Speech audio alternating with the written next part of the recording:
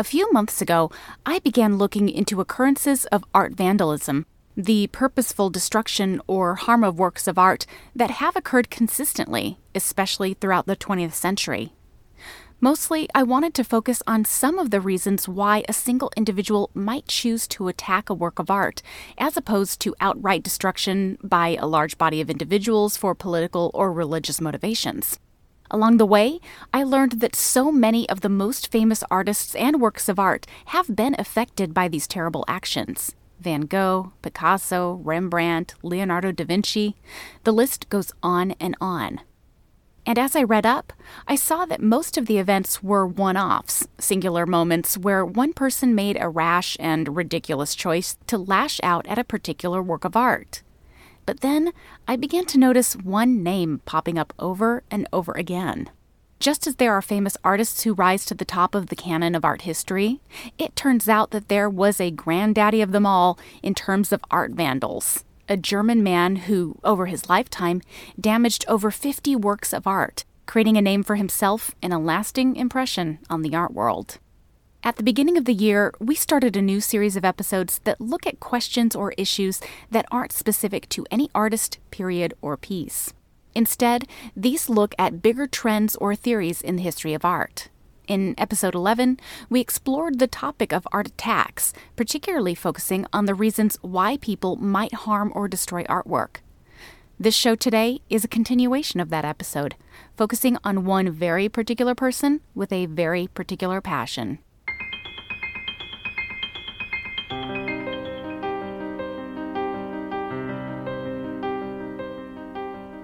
Some people think that visual art is dry, boring, lifeless. But the stories behind those paintings, sculptures, drawings, and photographs are weirder, crazier, or even more fun than you can imagine. Art history is full of murder, intrigue, feisty women, rebellious men, crime, insanity, and so much more. And today, in a continuation of our Bigger Picture series, we are going to dig deeper into art attacks and examine the life and legacy of the vandal Hans-Joachim Bohlmann. Exploring the unexpected, the slightly odd, and the strangely wonderful in art history, this is the Art Curious Podcast. I'm Jennifer Dassel.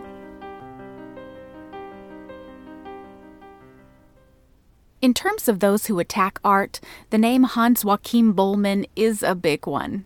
His utter existence used to scare the living daylights out of people in the art world, because for nearly 40 years, he caused millions of dollars worth of damage to incredible art treasures all over Europe. Any art attack is an awful prospect, but the possibility of a repeat offender, horrifying. But how did it start? And what was motivating him? Hans-Joachim Bohlmann was born in 1937 in Breslau, Germany, which became part of modern-day Poland after World War II. And he didn't have a particularly happy childhood. His family was poor, and it seems that his father was rather abusive and his mother was emotionally absent, too busy taking lovers and trying to escape her violent husband rather than assisting her son. As he grew older, Bohlmann became more anxious. He cowered under his domineering father, and he flailed nervously at school, trembling whenever he was asked to bring attention to himself, such as when he was asked to read aloud. And Bohlmann knew he was different. In a 2005 interview with the German news magazine Der Spiegel, Bohlmann said, quote, "I was aware that I could never be the way I wanted to be." So in order to attempt to save himself, he sought treatment. Rather extreme treatment, it would turn out. At just 16 years old, he voluntarily committed himself to the University Clinic in Kiel, Germany, where he underwent several rounds of electroshock therapy. After that, his doctors turned to another method of treatment, one that was relatively new and rather in favor during the 1940s and 1950s. It was called insulin coma therapy, and patients receiving this treatment were injected with huge doses of insulin over a period of several weeks, which put them into short-term daily comas. Nothing, though, seemed to help, and try as he might, his behavior stayed erratic and anxious as ever. As he grew up, he attempted to live a normal life as much as he could, and he even tried to hold down a steady job as a plumber's assistant. But he was unsuccessful at maintaining a daily schedule, So eventually he quit working full-time and was only able to support himself with the occasional odd job. All the while, though, he actively sought medical help: tranquilizers, antidepressants, antipsychotic drugs, behavior therapy, and group therapy. Anything so that he could have any kind of normalcy in his everyday life. And for a while, it looks like it was beginning to help, at least somewhat. By the time he reached 30 years old, Hans-Joachim Bohlmann was doped up on the regular, and those prescriptions were helpful in allowing him to hold down a job as a warehouse worker. And it was during this time that he also fell in love. In 1968, Bohlmann got married, and he and his new wife tried desperately to have a child. But under the influence of his many medications, Bohlmann couldn't seem to perform, and they had trouble conceiving. Frustrated, his wife would frequently dump his pills down the toilet, blaming them, either rightly or wrongly, for their inability to start a family. By 1974, Bohlmann had had enough. He needed something with big results. So he contacted a neurosurgeon named Dieter Müller at the University Medical Center in Hamburg, and after a lengthy consultation, Dr. Müller suggested one significant operation: a lobotomy. Today we hear the word lobotomy and we shudder, knowing how this radical and even faddish surgery was sometimes abused in order to immobilize those seen as troubled or troublesome. But in 1974, it was still seen as a really good option for someone suffering as much as Bohlmann, and Müller even gave him a 75 to 80% chance to significant improvement, or even, quote, complete healing. Keep in mind that the film version of One Flew Over the Cuckoo's Nest wasn't released until a year later, so though some knew of the lobotomy's dangerous outcome, it wasn't necessarily common knowledge. So Hans-Joachim Bohlmann took his doctor's advice, signed a waiver releasing the hospital from all damages, and Müller performed the procedure, drilling 2 holes into Bohlmann's skull and removing a pear-sized chunk from his hypothalamus. After a few days, he was deemed sufficiently recovered from his ordeal and is discharged home, with no psychological follow-up. You can probably guess already how well the procedure went. It was deemed an absolute failure, and according to studies undertaken by Bohlmann's later psychiatrists and doctors, the lobotomy did nothing to help him, and in fact, it actually ended up diminishing his intelligence. So instead of improving, Bohlmann's situation further disintegrated. Believe it or not, though, the worst was yet to come. On March 11th of 1977, Bohlmann's wife was cleaning when she lost her balance, fell out of an open window, and her injuries were so severe that she died shortly after. Her husband, then, was left alone and devastated. According to his interview in Der Spiegel, Bohlmann said, quote, "I felt deceived by life. I was hit hard, and I wanted to make a furor. To me, my wife was the most expensive and dear thing. But to others, a Rembrandt was the most expensive thing." What Bohlmann thought then was that he wanted to destroy something that meant something to a lot of people. And he was always aware of the importance of art and art history. Before her death, he and his wife would frequent art museums and enjoyed the works that they saw there. Now, though, art just became a reminder of what he had lost, his most precious thing in his life.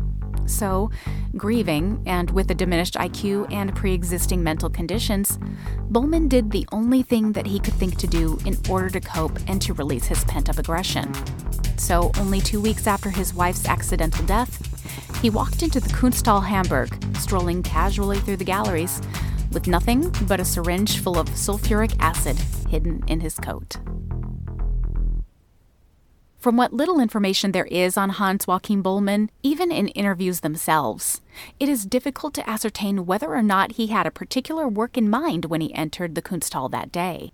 Perhaps he knew what he wanted and where he wanted to do it, or maybe it was just a matter of spontaneity. Either way, the very first artwork attacked by Bohlmann was a painting by Paul Klee called The Goldfish, created by the Swiss painter in 1925. The work is pure clay, full of energy and wonder. A goldfish, all orange and red brushstrokes and with glowing eyes, is centered in the midst of an inky blue water, while other fish, red and purple, are positioned off to the sides amidst ripples and aqua-toned waves. No doubt that this work of art would have been a particularly popular one, especially with children.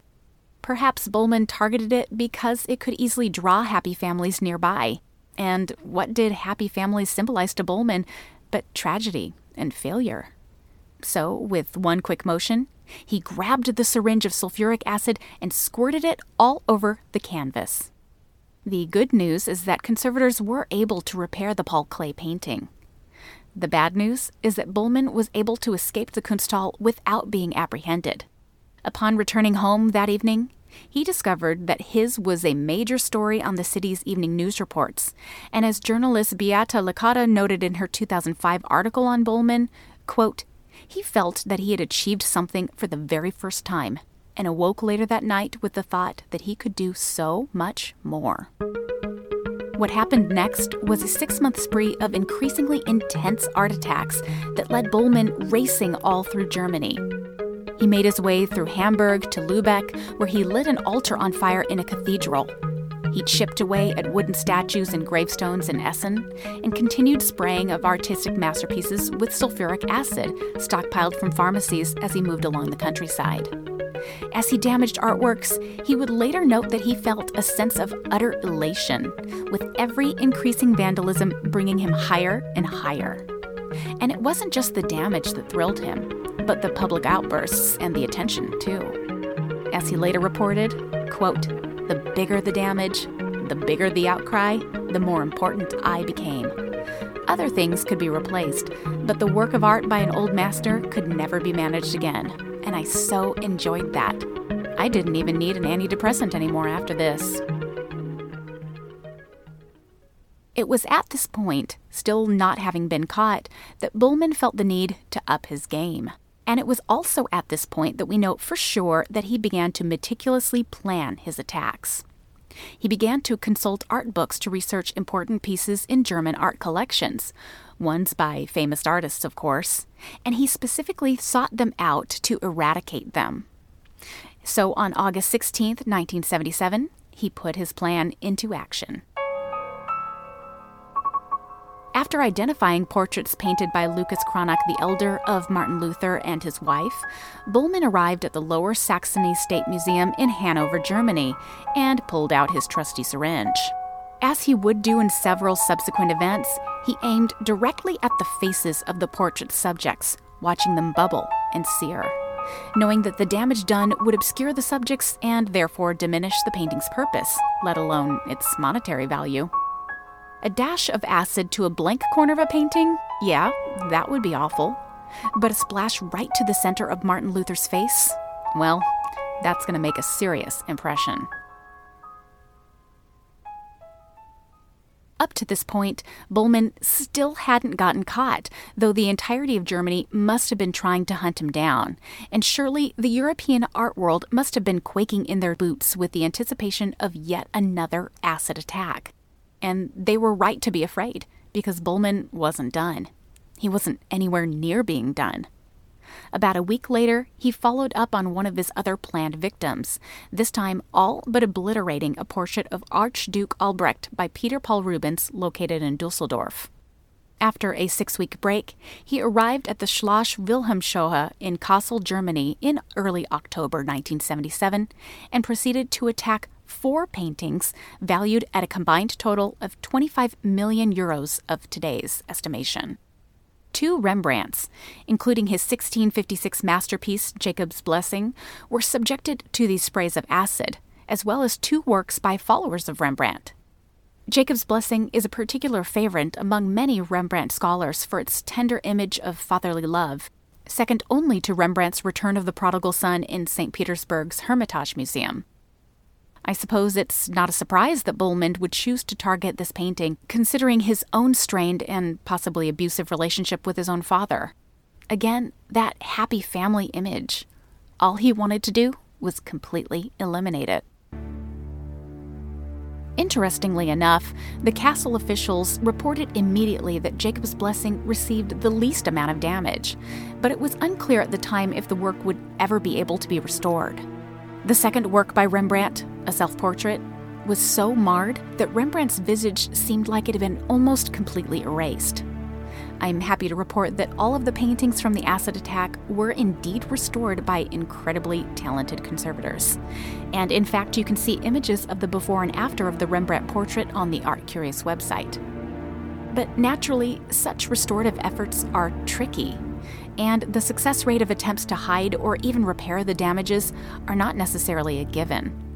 All that was known at the time is that a literal madman was on the loose, hell-bent on as much artistic long-term damage as possible. After the rigors of his 6-month crime spree, Bohlmann found himself tired and worn. He was still elated while vandalizing, and he still cherished his infamy. But according to Bohlmann himself, after a while, he just really wanted to get caught. So he began getting sloppier and sloppier as he made his way back to his home in Hamburg, opting to check into hotels under his real name instead of an alias, for example, and not hiding his face under a bandage, as had been his previous preferred disguise. Because of all this, it didn't take long for the police to come calling. He was arrested in his apartment only days after the attack in Kassel. For his crimes, he was convicted of 17 accounts of public property damage, 3 cases of private property damage, and even 1 case of cruelty to animals when he strangely decided to poison a bevy of swans along the way. But due to his known mental health issues, he was locked up for only 5 years. Hans-Joachim Bohlmann served his sentence in full and was released from prison in late 1982. Back on medication and with the passage of time, you'd think that he'd be at least somewhat recovered or rehabilitated for his actions, right? Well, of course not. And only too quickly did he get back up to no good. Only this time, there was a minor catch. Bohlmann was no longer allowed to set foot in a pharmacy or medical supply in order to buy sulfuric acid, so his typical modus operandi was out, at least for the time being. Instead, he took a detour into non-art destruction, slashing truck tires and cutting down nearly 600 trees, before culminating his efforts in a vast display of arson at a construction site, where he was again arrested after inflicting nearly 65,000 euros worth of damage. This time, his prison sentence was even shorter than before, 3 years, which he served until 1986. After his release, it seems that Bohlmann tried desperately to live a more straight and narrow existence. Not only had he faithfully served his time, but he even paid a fee of 160 Deutschmarks for the damage he had inflicted upon the Rubens painting in Dusseldorf. But things weren't going smoothly. He was still unable to hold down a job, and because of that, he was extremely bitter at that fine. Chump change for some, but to an unemployed pensioner, it was calamitous. He needed help. So in 1987, he voluntarily committed himself again to a psychiatric hospital. But just as had happened earlier with his lobotomy surgery, the treatment he sought did not help him. In fact, it brought him closer to feeling the need to repeat his destructive actions. And so, while still under psychiatric care, Bohlmann found access to sulfuric acid once again, and he began stockpiling it. Along the way, he purchased 2 small bottles of champagne. After he drank the bubbly, he poured the acid in its place, concealed the bottles, and he took a night train to Munich. The next morning, April 22, 1988, he walked into that city's Alte Pinakothek, identified 3 paintings by the Northern Renaissance master Albrecht Dürer, and splashed the contents of his champagne bottles all over them. In the midst of his dirty deed, a group of children watched him, and one finally cried out for the man to stop. At that point, it seemed that a spell was broken, and Bohlmann calmly put his bottle down and walked to a nearby guard to confess his actions. According to Bavaria state art official Hubertus von Sonnenberg, Bohlmann announced as he was being arrested, quote, "Within me is a psychological destruction far worse than any destruction I have done to these paintings." It seems that his statement finally got someone's attention as a cry for help that it most certainly was. Instead of going directly to jail, the German courts opted to commit him to a medical facility in Bavaria for a minimum of 2 years. But when those 2 years ended, officials deemed that it would be unwise to release Bohlmann, who, as predicted, had shown no significant signs of improvement. A new decree was processed, noting that the patient should be made to stay in a medical hospital as long as necessary. And so he was transferred to a new facility in 1990 on the outskirts of Hamburg in a town called Ochsenzoll. And there, Bohlmann stayed under constant watch and care for 15 years, with the exception of 2 very short-term escapes that he made, once in 1998 and once in 2001. There's almost a sense of poetic justice in Bohlmann's treatment while in Ochsenzoll. For more than half his stay, doctors requested his participation in art therapy classes. It almost feels like a blatant way of rubbing one's nose in his wrongs, making an art vandal create his own art and experiencing it in a new way. But from all accounts, Bohlmann sincerely loved making art. In fact, he was so inspired by the art of creation that he painted pictures practically every day for 9 years, creating a body of work that totaled upwards of 1,500 abstract watercolor paintings, most of which bear supremely optimistic titles like Saved in Faith and The Chance. There's something beautiful in that. Finally, more than 16 years after his arrest in Munich, he was deemed sufficiently stable enough to be released, once and for all, to the public, to attempt again to live a normal life. Not that the police and the doctors were going to let him loose all on his own. Certainly not. Like his very own parole situation, Bohlmann was ordered to check in with his psychiatry team multiple times per week. He was regularly monitored, and when anxiety kicked back in, he was placed on antidepressants, which seemed to bring him comfort. And naturally, he was banned from entering any museums in the country, and every museum had a photo of him on file for purposes of keeping him at bay. When interviewed by Der Spiegel shortly after his release, he noted his interests in reading, jogging, and gardening, finding particular joy in planting trees. I see this as an atonement for the hundreds of trees that he chopped down during his crime spree in the early 1980s. About this, he reported, quote, "I want to leave something behind to posterity, not only to enter history through destructive acts."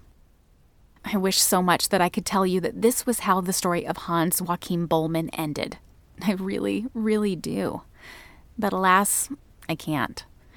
Like many times before, he was a slave to his own mind and locked down by his illnesses. So that destructive need arose in him for the last time. He wanted to harm a piece of art. He needed to destroy again. But with a complete ban on entering any museums in Germany and a restriction on his movements to Hamburg, his options of doing so were basically nil. But such limitations are easily gotten around if you think about it. And so Bohlmann made the obvious choice. He secretly left Hamburg and boarded a train bound for Amsterdam. He arrived on June 25, 2006, and walked into the world-famous Rijksmuseum without sulfuric acid. But instead, he had a bottle of lighter fluid. He walked up to a painting by Bartholomeus van der Helst, sprayed it with the fluid, and then set it on fire. Luckily, his actions were detected rather quickly, and the damage was minimal, mostly affecting only the top varnish layer and not the paint underneath. Meanwhile, Bohlmann was apprehended immediately and sentenced to an additional 3 years in prison. He ended up being released 2 years into the sentence due to good behavior, and he was released back to Hamburg, where he returned home. Hans-Joachim Bohlmann died of cancer 6 months later on January 19, 2009. Discovering the life of Hans-Joachim Bohlmann and his long history of art vandalism has made me seriously ponder a few different topics. First is the intense need for continual assistance and protection for those with mental health issues. But second, and importantly for this podcast, is that vast and mysterious power of art. Art can symbolize so much for us: beauty, wealth, stability, history, pride. The list goes on, and its function is different and unique for everyone.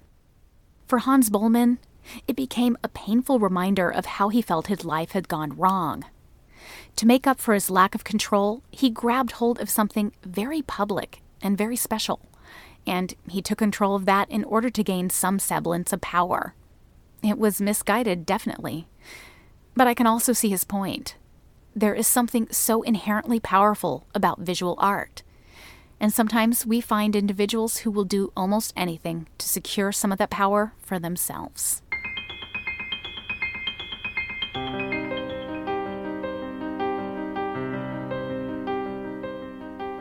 Thank you for listening to this episode of the Art Curious Podcast, a proud member of the Modest Podcast Network.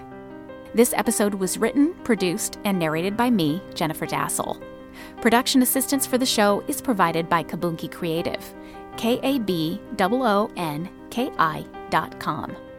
For images, information, and links to previous episodes, please visit our website at artcuriouspodcast.com. You can also find us on Facebook, Twitter, and Instagram at ArtCuriousPod. If you like the show, please consider donating to offset the costs associated with keeping it going, and thanks to all of you who have already donated. Don't forget, too, that if you don't have any spare change, you can support us just as importantly by leaving a review and rating on iTunes. It's a huge help. Please check back with us in 2 weeks as we continue to explore the unexpected, the slightly odd, and the strangely wonderful in art history.